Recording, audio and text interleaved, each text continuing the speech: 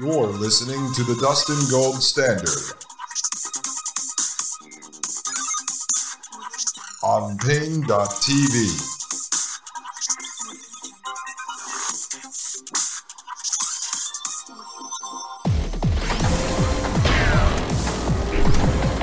Alright folks, we are back from the break. I am Dustin Gold. At least that's what they tell me in this simulation. I am living inside of my head. I'm not interfacing with reality. They used to say that about actual crazy people. They were living inside of their heads, and now Elon Musk is sitting there and glorifying it. Yes, it's pretty cool. You can live in a simulation inside of your head. But let's let him ramble a little bit more. He was talking about the difference between and the complications of globalism and nationalism. And that will bring us through to the next side. I think I know what's coming, and I'd like to review that with you. So let's listen to this part, and then let's see where this is going to go. Because so far, in fact, this might be a great little break from the craziness that he's been throwing at us for the last 30 minutes or so. Sort of sympathize with the anti-globalization people, because it's like, man, we don't ever want everywhere to be the same, for sure. And then we need some kind of like mind viral immunity. So that's it's a bit concerning. Mind viral immunity, meaning that once something like Neuralink gets established, the real concern is something that, I mean, you said it's Bluetooth, right? Or Sure. some future version of that. That the idea is that something could possibly get into it, fuck it up. No, I'm talking about like there's some cockeyed concept that that happens right now. Mm-hmm. You know. Well, I know there's viruses in embedded chips, right? Like they've embedded chips and then acquired viruses. Well, when I'm talking about a mind virus, I'm talking about like a concept that infects people's minds. Oh, yeah. Okay. Like cult thinking or some sort of fundamentalism. Yeah, just some wrong-headed idea that just goes viral in an idea sense. You know? Well, He's talking about a wrong-headed idea. Now, is he talking about an idea that's real, or the spreading of propaganda or misinformation or disinformation? Or just they don't like an idea that you or I have, that we're against this technology, and then that spreads, and then he would call that a virus. Isn't that is a problem too, right? If someone can manipulate that technology to make something appear logical or rational. Yeah. That would that be an issue too? This is a very have versus have not issue, right? Once this thing, if this really does, I mean, initially it's going to help people with injuries, but you said ultimately it could lead to this spectacular cognitive change. Yes. But the people that first get it should have a massive advantage over people that don't have it yet. Well, I mean, it's the kind of thing where your productivity would improve, I don't know, dramatically, maybe by a factor of 10 with it. So you could definitely just, I don't know, take out a loan and do it. And like a computer, your productivity will increase if you buy the new MacBook. So just, finance it. 36 payments, a couple $100 a month. You can put that brain chip right in your head, folks. It's just like a car, Just put that right in your head. Don't worry. In the end, it'll get you chicks. You buy the Lamborghini, you'll get the chicks. You put the brain chip in your head, you'll be able to live in a simulated world inside your own mind. Yeah, that's cool. Earn the money back real fast. Should be super smart. Well, in a capitalist society, it seems like you could really get so far ahead that before everybody else could afford this thing and link up and get connected as well, you'd be so far ahead they could never catch you. Is that a concern? Listen, folks, no steroids in sports because we don't want you cheating. But you can put the brain chip in your head and walk around and kick everyone's ass at Wall Street investing. I mean, come on. The contradictions are just right in your face. They don't even care anymore. They put this silly little puppet Elon Musk out there to tell you this stuff as the face of the technocracy, one of the big leaders of the technocracy. Well, I think it's not a super huge concern. I mean, there are huge differences in cognitive ability and resources already. Yeah. I mean, you can think of a corporation as like a cybernetic collective that's far smarter than an individual. Like I couldn't personally build like a whole rocket and the engines and launch it and everything. That's impossible. But you know, we have 8,000 people at SpaceX, and piecing it out to different people and using computers and machines and stuff, we can make lots of rockets launch into orbit, dock with the space station, that kind of thing. So that already exists where there's corporations are vastly more capable than an individual. But we should be, I think, less concerned about like relative capabilities between people and more like having AI be vastly beyond us and decoupled from human will. See, that's again, he talks about the cybernetic collective. We went over that on this show, so you should understand it and know what that is already. But what he's saying is that he doesn't have the power to go build a rocket all on his own. So this cybernetic collective, his organization, his company of 8,000 people, build it. And so he wants to form a cybernetic collective of all 7.6 billion minds on the planet. Well, someone is going to control all of those minds. They're not all going to be beamed into your mind. So who is going to have this superpower if this craziness works? The other thing is he didn't come up with this and then go out and work on this. He's being funded by the government, and he's actually building things that are part of Ray Kurzweil's dream, who was around and writing about this stuff long before Elon Musk. So that's the other thing. They're working off. They are a cybernetic collective who is helping build this giant Egyptian pyramid, right? So they're working together to do this. Decoupled from human. So this is if you can't beat them, join them. Yeah. I mean. So you feel like it's inevitable, like AI, sentient AI is essentially inevitable. Super sentient AI, yeah. Like beyond a level that's difficult to understand. And impossible to understand, probably. Right. So this AI that he's talking about that's going to have emotions and feelings, again, he has to scare you into that's coming, something that he's help build, and the only solution to the human race surviving is to merge with it through his brain chip. And somehow or another, so it's almost like it's a requirement for survival to achieve some sort of symbiotic existence with AI. It's not a requirement. It's just if you want to be along for the ride, then you need to do some kind of symbiosis. So the way your brain works right now, you've got kind of like the animal brain, reptile brain, kind of, for argument's sake, it's like the limbic system, basically. And you've got the cortex. Now, the brain purists will argue with this definition, but essentially, you've got the primitive brain, and you've got the sort of smart brain, or the brain that's capable of planning and understanding concepts and difficult things that a monkey can't understand. Now, your cortex is much, much smarter than your limbic system. Nonetheless, they work together well. So I haven't met anyone who wants to delete their limbic system or their cortex. People are quite happy having both.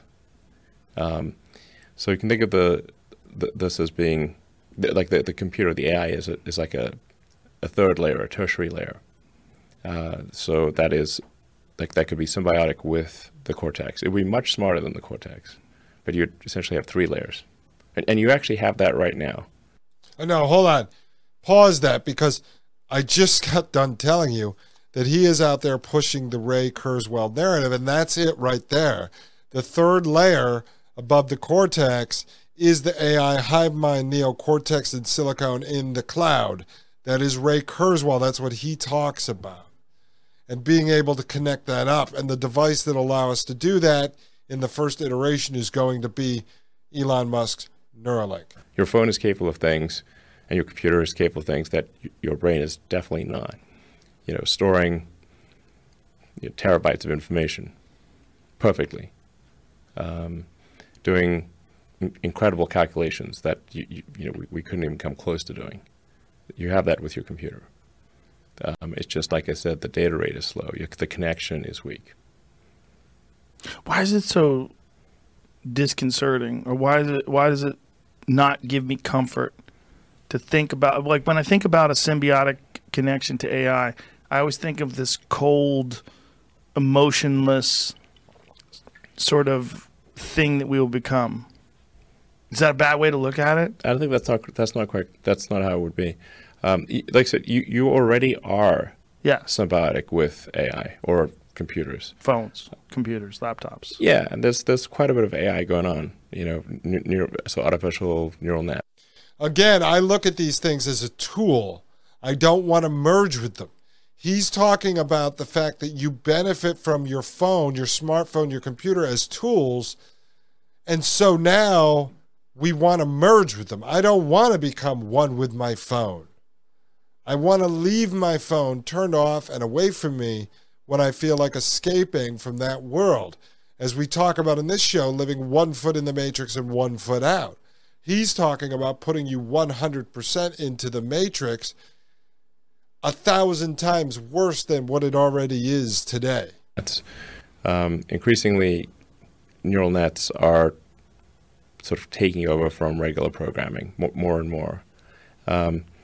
So you are connected. If you use Google Voice or Alexa or one of those things, it's using a neural net to decode your speech and try to understand what you're saying. If you're trying to do image recognition or improve the quality of your photograph, it's using the neural net's the best way to do that. So you are already sort of a cybernetic symbiote. Like I said, it's just a question of your data rate. The communication speed between your phone and your brain is slow. When do you think you're going to do it? How long? This is very interesting, actually. Rogan is going to ask Musk when he is going to do it. And who knows if he's done it already? No one really knows. How long will you wait? Like once it starts becoming available. Yeah, if it works, I'll do it, sure. Right away. I mean, let's make sure it works. How do we make sure it works? We try it on prisoners? Like, what do you do? No. Take rapists? No. Cut holes in their head? No, like I said, if somebody's got a serious brain injury. Right. And there people that have like very severe brain injuries. And then you can fix those brain injuries. And then you prove out that it works, and you envelope expand and make more and more brain injuries, solve more and more. And then at a certain age, we all are going to get Alzheimer's. We're all going to get senile, and then moms forget the names of their kids and that kind of thing. And so, it's like you said, okay, well, this would allow you to remember your names of your kids and have a much more normal life where you're able to function much later in life. So I think that. So essentially, there would almost everyone would find a need at some point if you get old enough to use Neuralink, and then it's like, okay, so we can improve the functionality and improve the communication speed. So then you will not have to use your thumbs to communicate with the computer. See, again, he has to start introducing this through the people with illnesses and disease and injury, because that is the adoption campaign. That is where you and I can no longer say no to it, or we are bad guys who don't want to help grandma or ma remember the kids' names. That's what he's doing here. Yet, they're going to advance the technology all the way to where you're living in a simulation inside your head and beaming your consciousness down into a biological flesh suit. Do you ever sit down and extrapolate? Do you ever like sit down and think about all the different iterations of this and what this eventually leads to?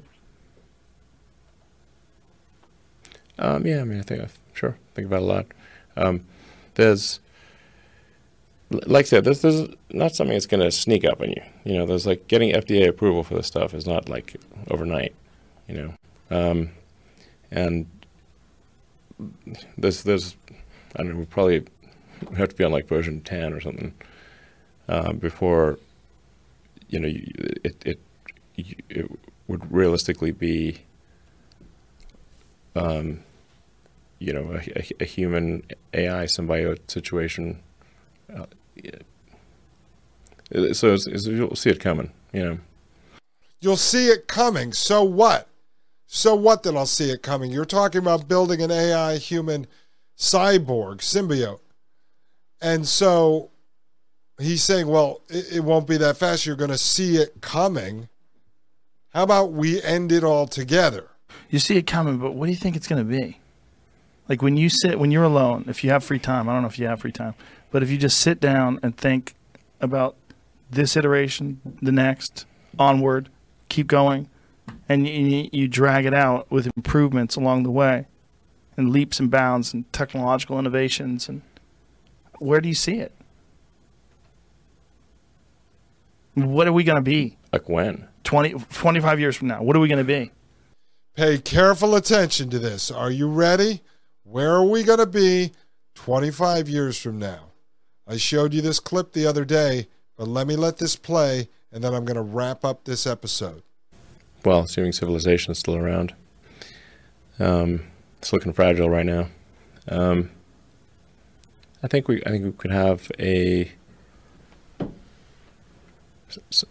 25 years, probably something. I would think there could be a whole brain interface. A whole brain interface. Something pretty close to that, yeah. How do you define? What do you mean by whole brain interface?